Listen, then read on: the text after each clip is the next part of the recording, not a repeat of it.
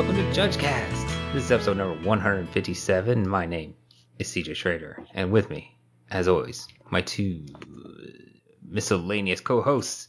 I think I've used that one. First off, we have Jess Dunks. Hey, this is Jess. And Brian Perlman. Hello. When you said JudgeCast, it made me think like you were doing spirit fingers or jazz hands when you said that. JudgeCast. Yeah. I did it that time. Yeah. That's what I think every time he says podcast pros. Podcast Pro. Now, was it jazz hands or spirit fingers? Because apparently there's a difference. My hands went out excitedly, but did not shake. What have might I be done? something different. Jazz fingers. I don't know. I did enjoy last episode hearing Sarah try to open the show. It's hard work. Yeah, it is. But all right. But what actually happened there is that Brian and I were discussing before the show who was going to open it, and so she just jumped in and said, "Can I do it?" Yeah. Right. Do you want to be CJ? Yes. Yeah. It was. Do you want to be CJ? Not particularly. Do you want to be CJ? No, not really. And then Sarah was like, "Oh, I'll do it." She did not have that exasperation. I heard it. Pretty sure she did. She was thrilled. Oh. I think it was faked exasperation. I have it on recording. Oh. Well, so do I. Yeah. All right. This episode is not about that episode. It is about. This is a recap of the previous episode where we just talk about our thoughts about it. Right. It's really it's the commentary track. Yeah. You can play that while you're listening to the other podcast. All right. This episode is about, well, the same thing all of our episodes after the release notes episode is. We got some new RPG updates. Nothing too crazy this time. But we just wanted to go over those, and then we also got some news we wanted to discuss. And I think we'll have a nice little episode. Nice little episode. Allegedly. Yay! Yay. All right, let's start off with the RPG, and namely, Fabricate messed everything up. It didn't mess everything. It messed up the whole policy. So, can you guys explain that to me? Yeah, we've now scrapped and rewritten the entire RPG from scratch. Because of Fabricate. Because of Fabricate. No, I'm kidding. I can't explain that actually. So Fabricate, even though it doesn't necessarily look like it in the reminder text, has a default option, which is to make servos, if I remember correctly. Yep. Yeah. In case you don't know what I'm talking about, Fabricate says it has a number, Fabricate 1, Fabricate 2. And when this comes into play, you either get that many +1/+1 counters on this creature, or you get 2 servos. And there's a default action, which is to get the servos. Yeah, it's like if you don't, then put a +1/+1 counter. If you don't, put a dude, a 1/1 Tom servo. Right. So the problem with this, where this intersects with the current, or the previous, I should say, tournament policy, is that for things with default actions, if you miss a trigger that has a default action, we would just apply the default action when it was caught, and the opponent would have the choice of whether to apply it now or at the beginning of the next phase. Now, that works well and good for basically every other kind of default action, because all of the other ones are negative things that are negative consequences. Things like sacrifice this unless you do X or something to that effect. Or, discard a card or whatever. Right. They're all bad things. So it's totally fine to say, well, that's just going to happen. In this case, it's really not totally fine. So there was a minor tweak to the policy that says that if a trigger has a default action associated with it, or let me rephrase that, actually. I'll just read you what it says. It says, if the triggered ability specifies a default action associated with a choice made by the controller, give the opponent the choice to resolve it, choosing the default option. So that means that in the case of creatures with Fabricate, the player gets the choice, well, do you want to have them put the creatures onto the battlefield, or do you want them to not put the creatures onto the battlefield? Those are your options. They can't get counters, but you get to choose whether or not they have it. And they still get the choice of whether or not that happens now or at the beginning of the next phase. All right. Beginning of the next phase. So for triggers with a default action, your choices are no, now, we're in a little bit. And just to be clear what we're talking about, what were the choices before? Sorry, go on. The choices before were that they could resolve it now, or they could resolve it at the beginning of the next step or phase. Those were their only options. You had to resolve it, just you had the choice of when. Right. And it was always a bad thing, so it always made sense of, do it now or at the beginning of the next phase. Mm-hmm. But now that getting a little 1/1 servo is a good thing, well, no. Okay. No to that. Yeah. So now, right there is no change for default zone change triggers. That those used to use the same resolve now or at the beginning of the next phase. That still works that way. There is no change to that. The only change is for the default actions, you get the additional option of just no, sir. Okay. Mm-hmm. Or ma'am. So Emrakul totally busted the IPG and wrecked everything. Yeah, we had to rewrite it from scratch. Can you guys explain that? Brian, I think this is your turn. Yeah. So basically, what they did was they added a section that says if you're controlling another player's turn. So the sentence is a player controlling another player is responsible for that player's triggers in addition to his or her own. And I'm pretty sure that's the only thing that's been added regarding this situation, right? Right. Okay. So that's the only sentence in there, and it is to handle this constant questions of, well, if I cast Emrakul and I'm controlling your turn, what happens there? Who and a trigger gets missed? Who gets to decide that? So they decided to answer all of the questions that judges were having by putting this sentence in here and not really resolving any of the questions that judges were having. And so basically it's okay. So if I take control of Jess's turn, I am now responsible for remembering Jess's triggers, which means if I miss an a non-detrimental trigger, my Jess is probably going to say something along the lines of, "Hey, you shouldn't have drawn that card. I have upkeep triggers that need to happen." And then I was like, "Oh, it's a missed trigger. I guess your opponent, Jess's opponent, gets to decide whether or not they go on the stack or not," which is me, and of course I'm not going to want that to happen. So right. it seems kind of like a big hole.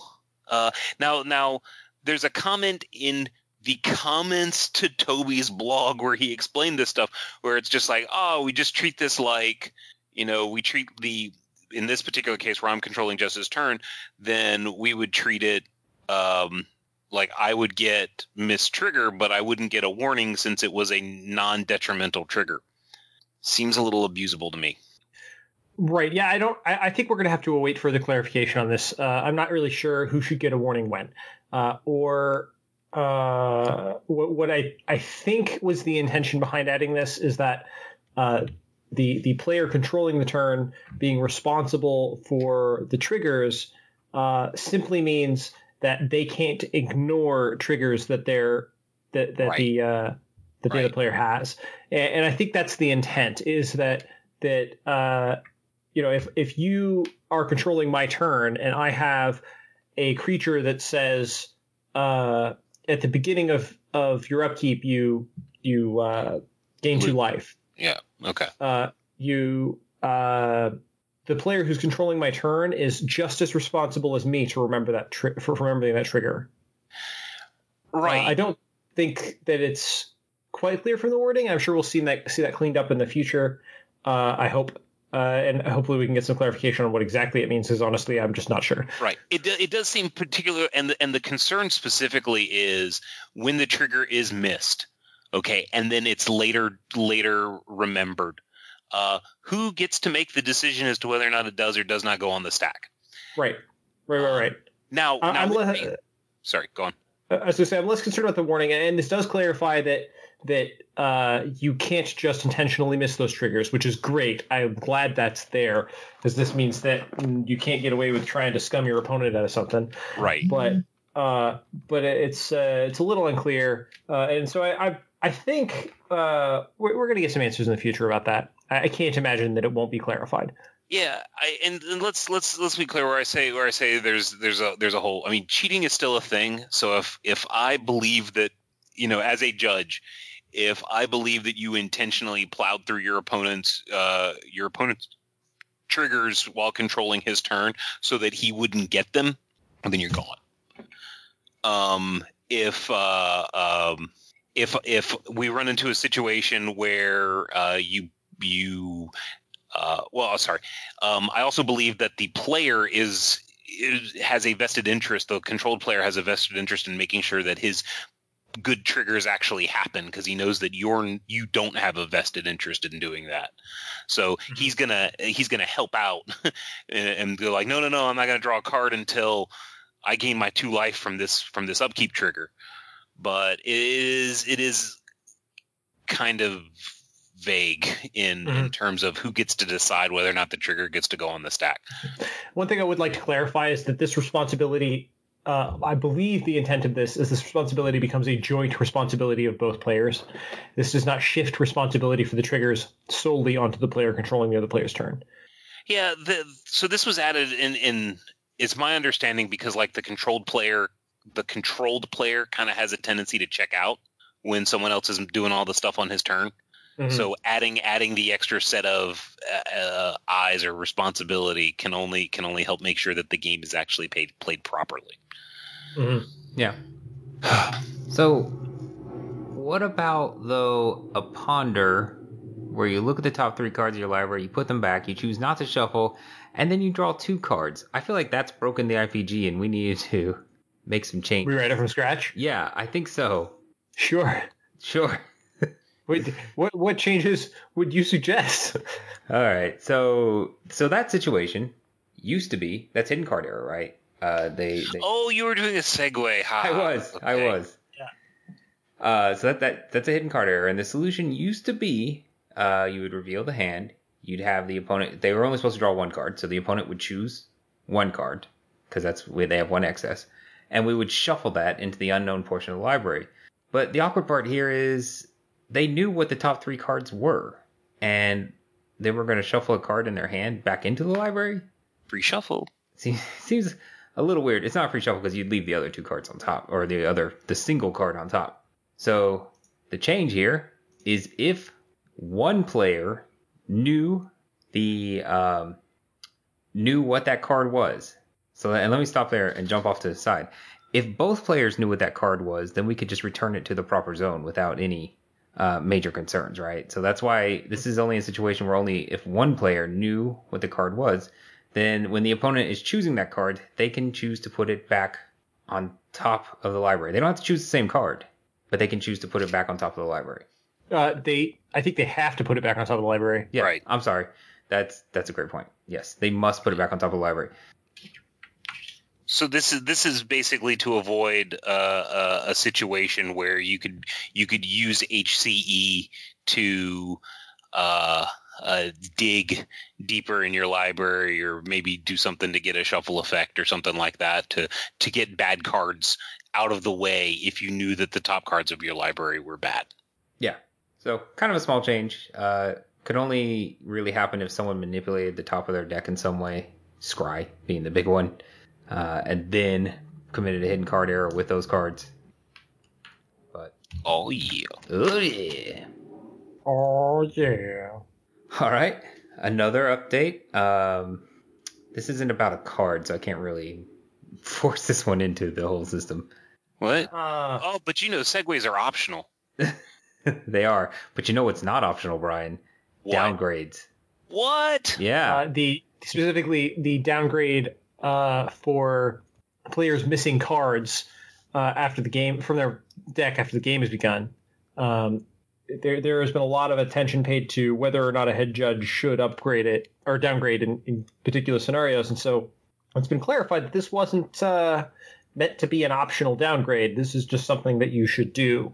So let me read the section from the IPG real quick, if that's all right with you guys. I'd love it. It says... Absolutely.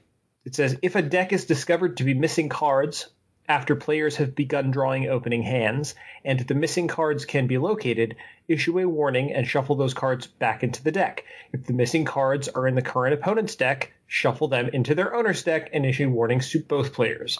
If the missing cards are with the sideboard and it isn't the first game, choose the ones to be shuffled into the deck at random from all sideboard cards. And this is a downgrade from a game loss that would normally be associated with the deck list problem. And I feel like it's pretty straightforward, but what it is not is optional. You can't decide, well, I don't like this particular version of finding a card out of the library, so I'm not going to give the downgrade here. Yeah, I kind of always saw the option where it says the head judge may downgrade.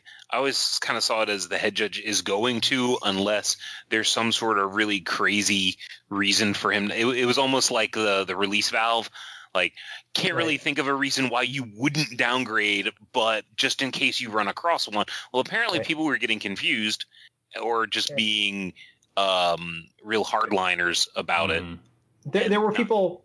Yeah, there were people who were just they were applying their own interpretations of the policy and how they felt it where it was intended to cover, and in the rest of the situations they were just not issuing a downgrade. Yeah, I can't really imagine a reason why you wouldn't downgrade, but I guess other judges are more creative than I am in that regard, or maybe less creative. Yeah. This IPG change was surprising to me. I was like, what? Right. It had never occurred to me to not downgrade if that situation happened. Right. So it was like, why would you have it as a may? I was like, well, I mean, there's probably some sort of weird case where you might maybe, but the argument for it was where it usually came up was if somebody shuffled their library, drew their opening hand, and then went, oh, wait, judge, this card over here, I forgot to shuffle it in. The argument was, well, we know you didn't start the game with it. Yeah, so that whole thing is basically if the opponent catches you, and that's kind of the window, right? The window is if your opponent's counting your deck and they discover that you have 59 cards, then that's still a problem. But if you discover that you have 59 cards after you start the game, then that's just this warning, this auto downgrade. Mm-hmm. Mm-hmm. So I think that wraps up the IPG changes that are really worth discussing. But we got a couple of things in the MTR that I think are pretty interesting. First off is this adding of rated as a form of sanctioned tournaments, but I don't really understand that, and I think it's because I don't work in War that much. Can you guys? I can absolutely explain this. Yes, I thought you might be able to. Good, because I kind of was looking at this like, I don't care. I could totally explain it. So back in 2011, little history lesson, we invented, Wizards of the Coast actually invented a new rating system called Planeswalker Points. Mm-hmm. And in order Is that really 2011? Wow, yeah. That kind of surprised me too. So it was 2011 because it was just before Worlds 2011, which was the last Worlds. It might have been late 2010 that they announced it, actually. So I could be wrong with that. Anyway, when they moved to Planeswalker Points from the previous rating system, they needed a way to differentiate tournaments that gave you points from tournaments that did not give you points, like, for example, your local Commander League. So what they decided was that events that were Friday Night Magic or other very structured events that would give you points, give you Planeswalker points for playing in them, would be called competitive events. And everything else, such as your Commander events or your Conspiracy Draft or whatever, would be called casual events. And those casual events would give you 1 lifetime Planeswalker point, but 0 what they called competitive Planeswalker points, which counted toward buys and at the time Pro Tour invites. They don't count for Pro Tour invites anymore.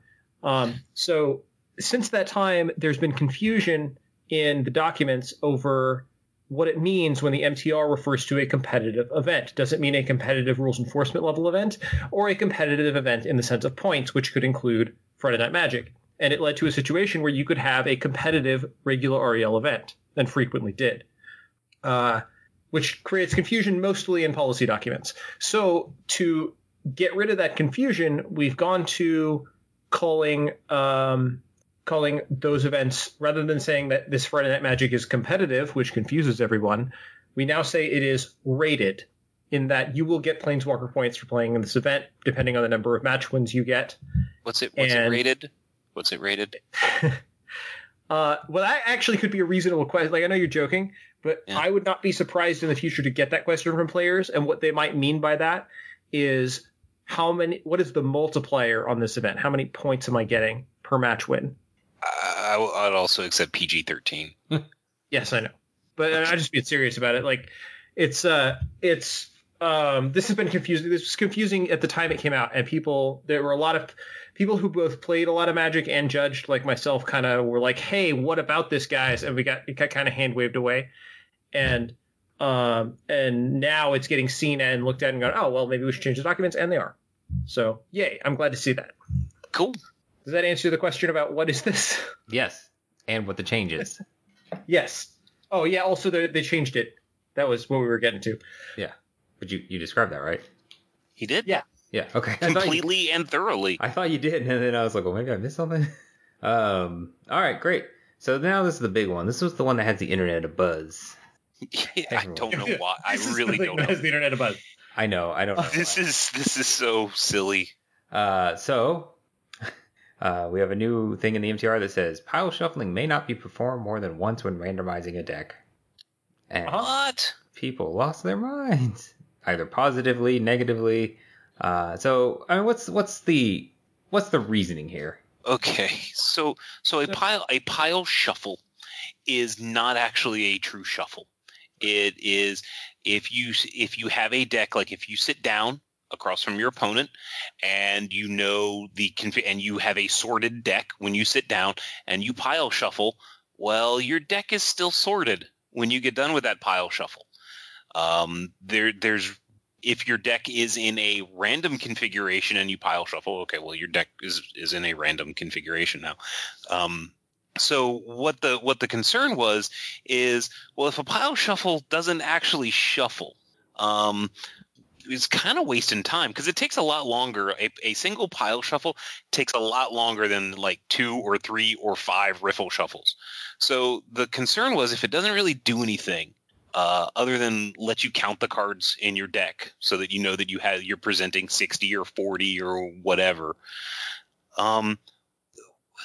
It's kind of wasting time to do it a whole bunch. And this is a thing that, if I sit there and I shuffle and then I pile shuffle and then I shuffle some more and then I pile shuffle and then I shuffle some more and I pile shuffle, all those pile shuffles are really just kind of wasting time. So they've changed it. After a lot of feedback from the community, and you can now only pile shuffle one time per randomization. Mm-hmm. Now that the big question that immediately comes up is, so that means if I crack a fetch land, I get to pile shuffle, right? People are suddenly very, very concerned with what's the max number of times that they can pile shuffle now, like it's a cigarette, and they're being told that they're being the price of packs of cigarettes is going up, so they have to, get all the nicotine they can out of what they're allowed to or what they can afford. Just don't pile shuffle the one time before you present to your opponent so that you count. That's the purpose of it. That's why we're allowing it, is so that you can count and so that you know that you're presenting 40 cards or 60 cards, and then just don't anymore. If you continue to try and pile shuffle, so the question is, well, what happens? What happens if I do? Huh, Judge? What then? What if I decide to pile shuffle 2 or 3 times? If you're wasting time, you're either slow playing, or you're stalling. you're either playing slowly unintentionally, or you're playing slowly intentionally. Yeah. Now to be clear.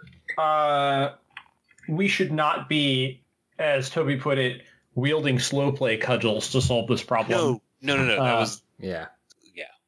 So I don't think that's what you're saying, but I want to make sure it doesn't come across that way. Right. It's gonna take time for players to get used to this thing.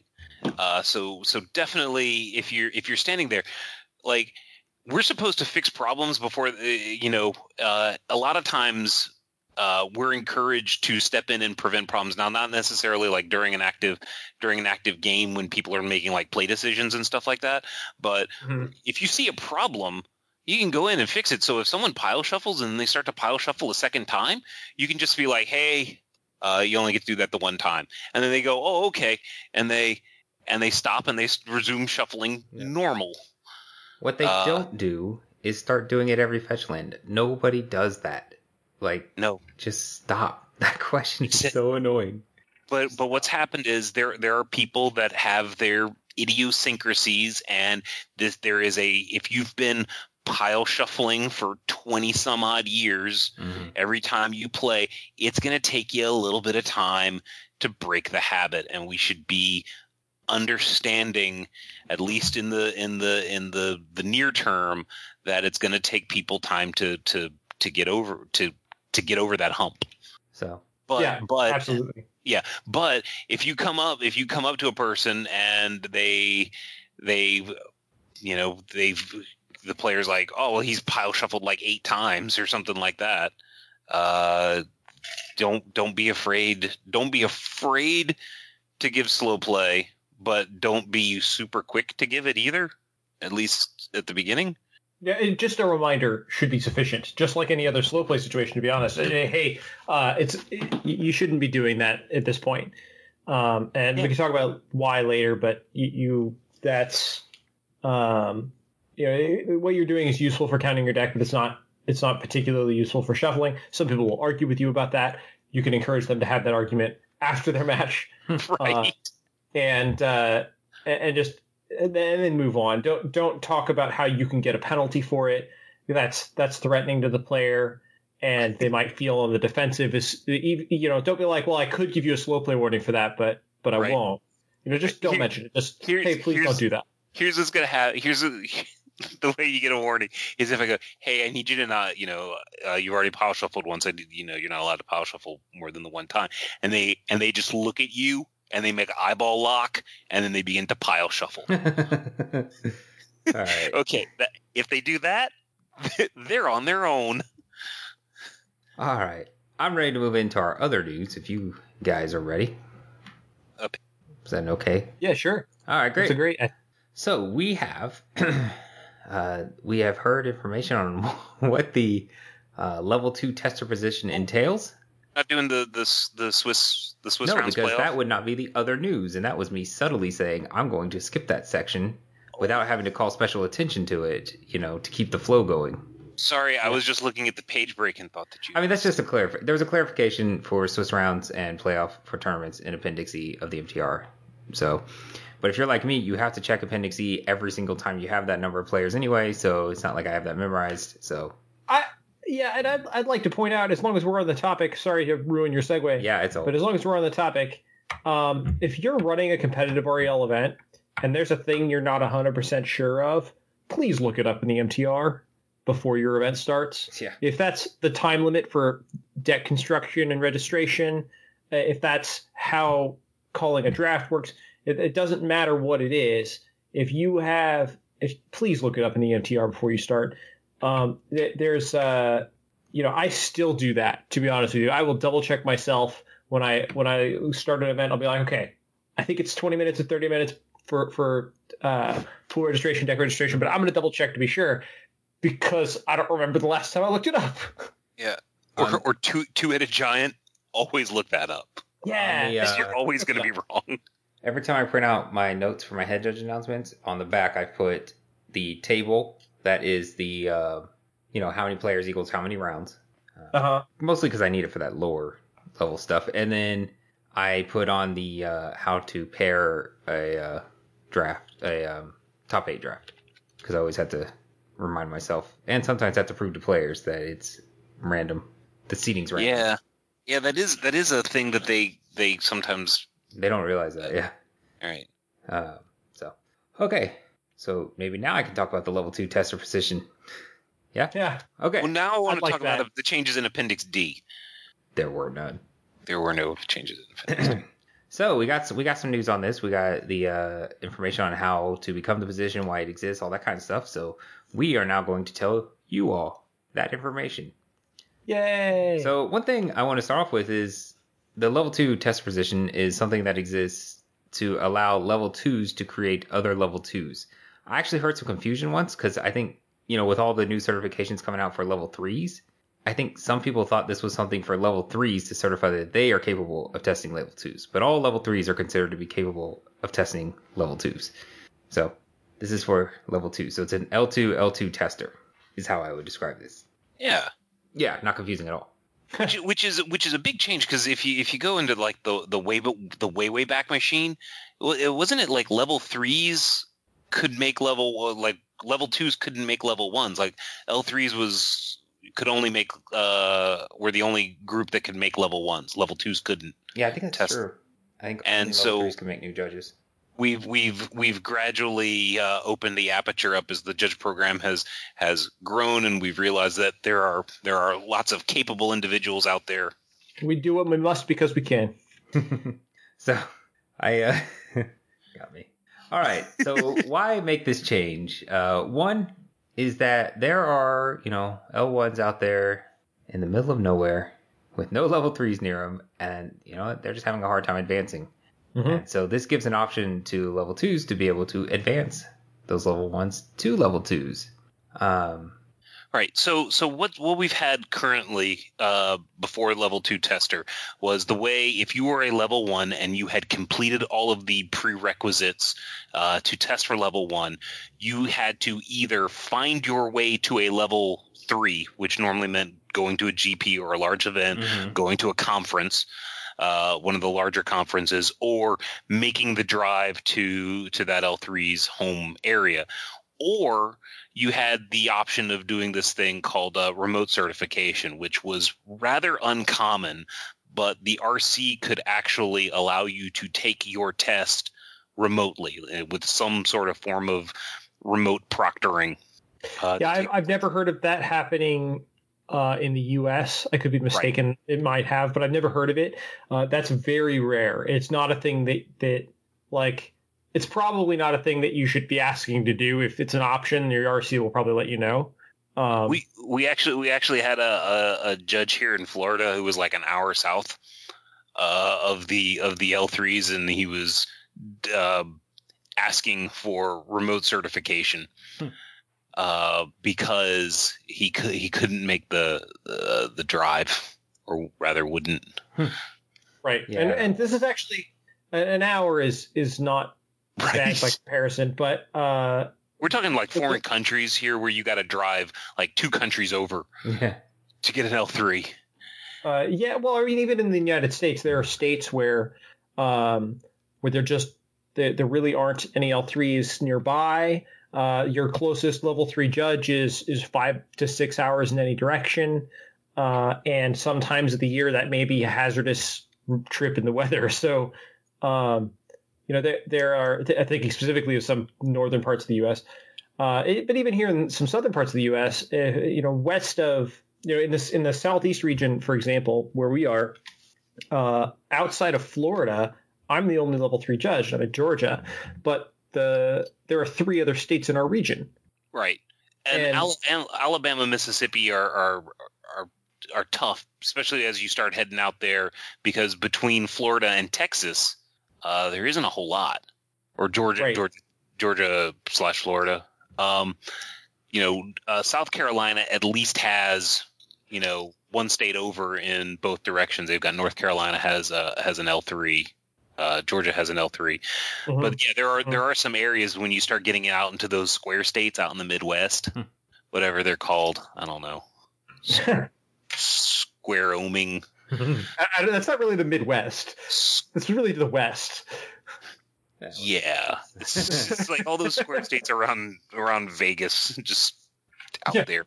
Nevada. Well, Nevada's kind of a trapezoid, right? It's not west at all. It's middle of the country, right? All right. So I don't think it's a bold statement to say we want more head judges for PPTQs, and particularly in the more deserted areas, this is a way to make more head judges for PPTQs. This is a way I would not. I want to disagree with you slightly, actually. We do need more head judges for PPTQs. This doesn't help us make them. This helps us certify them. We need to be training them and actually getting them the event opportunities. We shouldn't just be once you get a certification to test L2s, you shouldn't just go around, with a test in your back pocket or your backpack testing people. You should make sure that you're actually vetting them first. And I'm sure for anybody that has an interest in this, it's definitely going to be a thing that they'll take seriously. This is because we recognize that there's a community building roadblock where we have people that are ready for L2 that can't be L2 because there's no one to test them. And there are community leaders that are L2s that would be capable of testing them and recognizing good L2s, but can't do it because of level restrictions. And they may not be ready for level 3. They may not have an interest in level 3, and we don't want to push them there just so that they can test people, because there's a lot of other things that go along with level 3. So this is really for people. This is not a thing where we're like expecting people to take it on so much as the people that are going to take this on, that we want to take this on, have been wanting this for a long time. Yeah. That's a good way of putting it. Yeah, and I think actually just talked nicely into our next section, which is about who is this for. And I think just kind of told us who it's for. But the article is also very clear to be like, it's not every level 2 needs to go for this. If you don't really want it, then don't go for it. I mean, it's that easy. This isn't like a trophy in a video game where you get it and you can collect it and you can say, oh, I'm an L2. You're just an L2. I'm an L2 tester, so I outrank you in some way, shape, or form. That's no. That's just a really wrong way to look at it. This is an additional role if you so choose. It does not mean that you are a better judge because you have this additional you've taken this additional responsibility. Yeah, I think one big thing, because Jess already touched on this is not a step towards level 3. I mean, this specifically exists for people who may not want to go to level 3, but still. Right, I think that's the main thing. Yeah. Or aren't ready for it. I want to put that in there too. There are people who might be ready for it, who might be at a point where they're ready for L3 in certain aspects, and this could be one of them, where their community side of being level 3 is great, and maybe they're lacking in other areas. We don't want to hold them back from developing their community in the form of testing and certifying just because they're not L3. All right, cool. All right, so what kind of person is needed? Or what kind of skills is a person expected to have? And so one thing they expect is that you have knowledge of rules and policy. That makes sense. What? I mean, so you've got to be able to know rules and policy in order to recognize that another person knows rules and policy. Yeah. Weird, huh? Yeah. Now we'll get into the exact requirements you need to become a level 2 tester in a moment. This is just kind of general skills they are looking for. But they did specifically call out that they're not going to have any kind of special exam for this, because what kind of exam could they give you? You've already passed the level 2 exam. And then giving you the level 3 practice exam would be weird because of what we just said. You may not be at level 3 level of rules and policy understanding, but you don't 100% have to be. I would say you need to be higher than base L2. But I would also say that you don't need to know stuff just so deeply as the level 3 practice exam tests on. Right. You need to be able to recognize what a level 2 judge needs to know and be able to explain what that judge needs to know. Mm-hmm. All right. So it also asks that you have the understanding of the skills needed for a baseline level 2. So that's basically, the reminder that the moment someone becomes level 2, they can head judge a PPTQ. So you should have that in mind, but on the flip side, your expectations shouldn't be through the roof. Level 2 has changed a lot in the past, even 2 years. I would also add not just knowing how a PPTQ works, but also understanding, when it says understanding of the skills of a baseline L2. Well, there's like diplomacy and stuff like that also. Like if the L1 just doesn't have the temperament, doesn't have it has a temperament that's a problem, then that's going to be, you need to be able to recognize that and address it appropriately. Yep, and that leads right into our next skill, which is the ability to evaluate candidates. They kind of overlap, honestly. The skills needed for baseline L2, because one of those skills is diplomacy, and so then the ability to evaluate candidates. So they specifically call out diplomacy, teamwork, philosophy, knowledge, which was also already called out in the first one. But you need to be able to evaluate these things in a candidate. You also, if you're making a level 2, then you're making somebody who is able to make level 1s. Kind of the same way babies having babies. Yeah, babies making babies. You need to make sure that their understanding of what a level 1 judge is what you would expect. Right. Right. Yeah, you want to... Sorry, go on. I was going to say you should...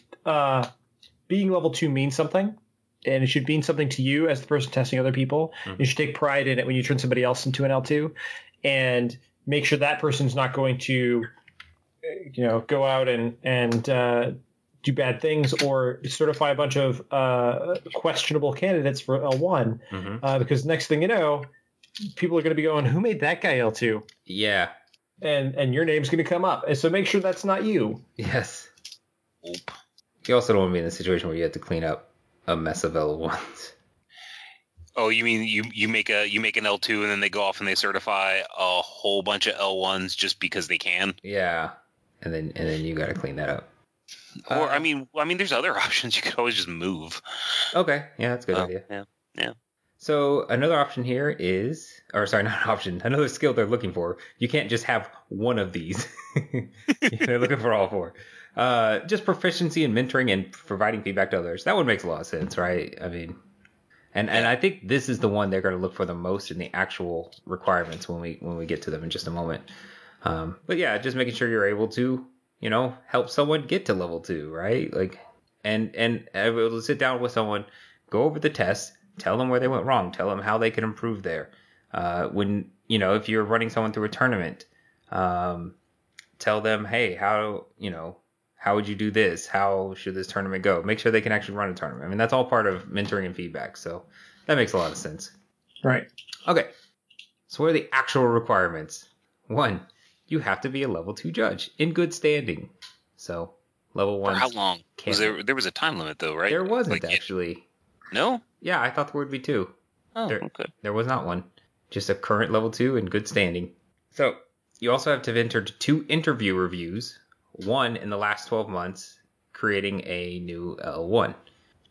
So, all right, seems good, because that proves that you know how to make level 1s, and you have test people, and have at least some decent skills in interview type reviews. Yep, makes sense. All right, you have to have entered 1 review in the last 12 months of an L1 looking to advance to L2. I almost incorrectly said that you had to enter an L2 recommendation for level 1, but that's not true, because it can be a recommendation, but it can also be a, hey, listen, I don't think you're ready for level 2, but here's why, here's how you can improve. Right. Here's how you can move forward, right? That it also counts for this requirement. Yeah. It does. Yeah. I guess technically it might need to be attached to a test, but I don't think it should in functionally. This one doesn't. Not this review. The interview. Because you're not a. Oh, sorry, the interviews do. Yeah, you're right. Yeah. You're right. No mistake. Right. So let's just what CJ's talking about is 2 weeks ago, 4 weeks ago, when they announced the new requirements for level 2, to make level 2, one of the things that's now required is a evaluation review, basically a recommendation from a level 2 or higher judge from a multi-judge Comprel event. And that recommendation review needs to focus on, how you are with running a tournament. And so if you're an L1 and you work a PPTQ with an L2, well, you're working a Comprel multi-judge event with an L2. So it's set up to be relatively easy to have opportunities for that recommendation to occur. And that type of review definitely counts for this check. But also, as CJ was saying, if I'm the L2, you're the L1 at the PPTQ, and you're looking for L2, and you just you don't got it. And I write the review, and I'm like, these are the things that you need to work on, and all that stuff. That counts. Mm-hmm. Because they're looking for that critical feedback but constructive feedback. Right. That's what they're looking for here. Are you able to evaluate someone for level 2, right or wrong? Like, not right or wrong, I shouldn't say that, but pass or fail. Are you able to evaluate someone and make that determination of whether or not they can make level 2? All right. You have to have 3 other reviews of 3 other judges in the past 12 months. So once again, just hitting up on that ability to give feedback, ability to maybe mentor, maybe just just help other people improve. And finally, you need a recommendation from your RC or a level 3 that has RC approval to give said recommendation. So the RC or proxy. Yep. So the RC is going to go through all this, and but you can only issue an RC proxy if the RC becomes damaged during play. Yeah. Yeah. You can't actually just be like, oh, this RC is really valuable and I don't want to damage him. Can I have a proxy RC, please? Yep. Right. So, and if your RC came out of the box damaged, this doesn't count. Right. My RC's kind of crimped at the top. Yeah. He's all right. kind of poking out of the back. So one last note is that this does expire, and basically you need to administer a level 2 exam every 2 years. And I don't think that's unreasonable at all, because if you're not making an L2 in 2 years, why do you need to be an L2 tester? Bragging rights, man. Yeah, exactly. So that's it. That's the L2 tester. Easy peasy for those who are in the position to want that. Yeah. Yes.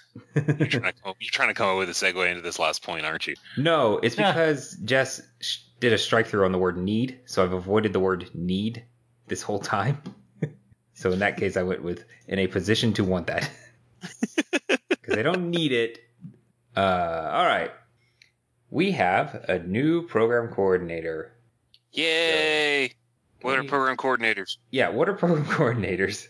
That's a good question, Brian. Would you like to answer it? Yes. So, program coordinators are one of the advanced roles that L3s can obtain, forming the holy trinity of positions of GP head judge, RCs, and program coordinators. Program coordinators are.